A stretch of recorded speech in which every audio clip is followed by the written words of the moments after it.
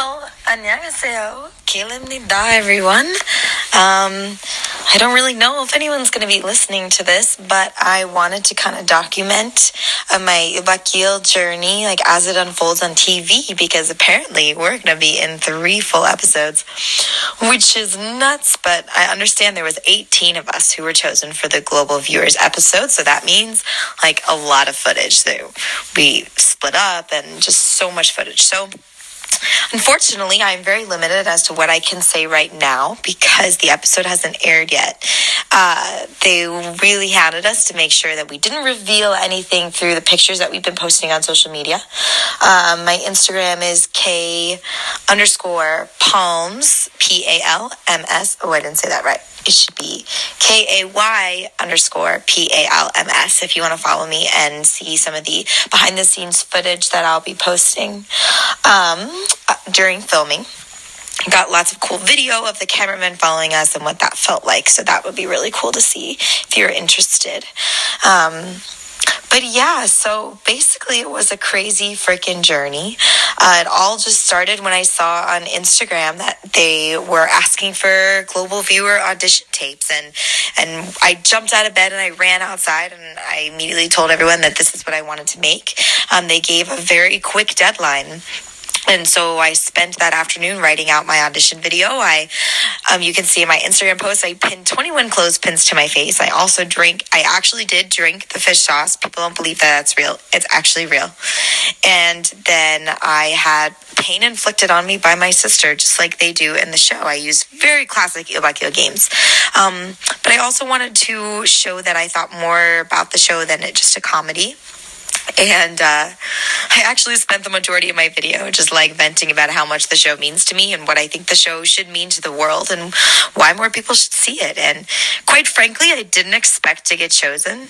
In fact, I thought from the beginning that as long as I could make the PD Nims laugh, as long as I could know in my heart that I made PD Nim chuckle or laugh or giggle to himself in some way, then I would have been a success. Then I didn't need to get picked. I just wanted to make them understand what their show and their dedication to the show means to people who don't even speak Korean.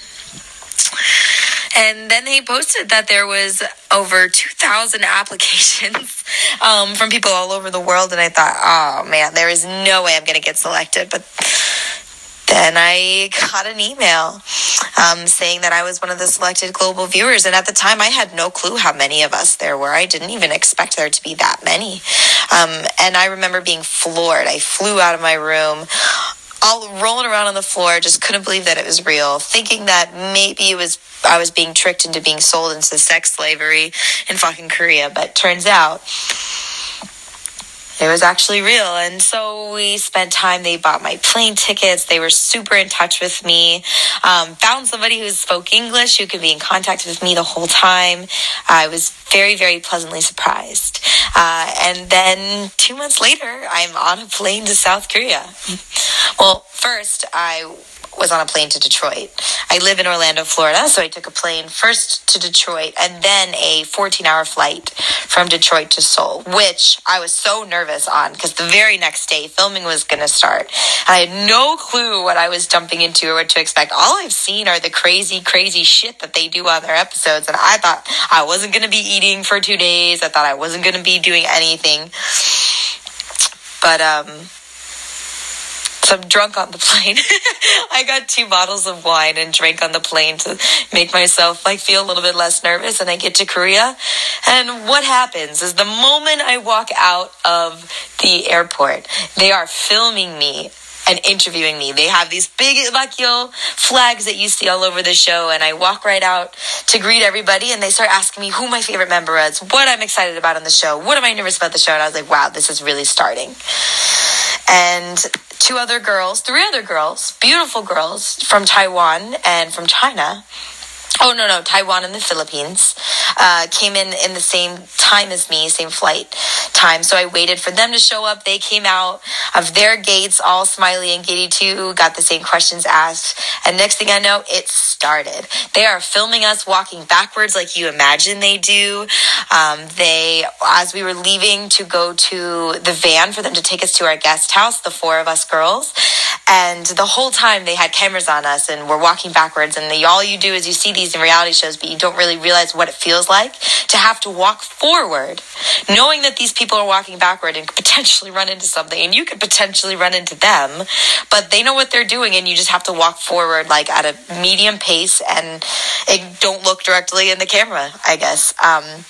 And so they took our bags in a different van, and just in Neil Bacchio fashion, we got in this really cool van that had cameras set up everywhere, filming us. And that was really cool. It was so cool to have seen all the scenes where the members are sitting in the car with cameras facing them, and that's how they're being filmed. And here I am in the back with a camera right in my face. There's a camera set up in the middle and on the dashboard.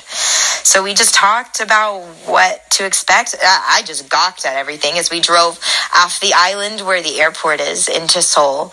I just was like staring out the window being like, oh, this is so amazing. Oh, this is so beautiful. This is so amazing. And the other girls I was with were like, this is pretty much Asia. I mean, they were all Asian. So just having the time of my life. I couldn't believe where I was. And I got so overwhelmed with emotion, and it was just an incredible time. So they took us back to the guest house where we were staying. And we had dinner. We had dinner with the PD. The PD that I wanted to make laugh, there he was sitting next to me, speaking in full Korean, of course. And we introduced ourselves all to each other. There was 18 of us from like 10 or 11 different countries, I believe, all over the world. There was another man from the United States named Mike who was from New York, and he was wonderful. And then he prepared us for filming the next morning, and nobody slept at all. We had to leave to go start filming at 5:30 in the morning to get to our filming location. We had to leave at 5:30. So by the time we finished dinner and everybody showered, it was probably about midnight or 1, and nobody slept. We were all so nervous and excited because they kept us in the dark. They did not tell us at all what we were going to be doing. And that's kind of where the episode leaves off. That is where you will see from the very first episode. And I'm so excited to see what footage they use, because they film everything. But I'm curious as to what footage they actually use, how they portray us, what our subtitles are going to be, how much am I going to get roasted. And I actually hope that they show me in that light. I think it would be better than the poor white American girl who doesn't speak Korean. I'd rather be made fun of, I think. And I'll keep doing these. I don't know if anyone's going to listen to them, but as each episode airs, I'll come on here and do a bit about the behind the scenes of the episode, what actually went on, some of the things that we did that weren't shown in the film, and how the production crew and the members were. So thank you for listening. And this was my first podcast ever, and hopefully you'll keep listening. Follow me on Instagram, KAY_PALMS, to see behind the scenes video and footage that I'll be posting of the show. And Neil Bacchio.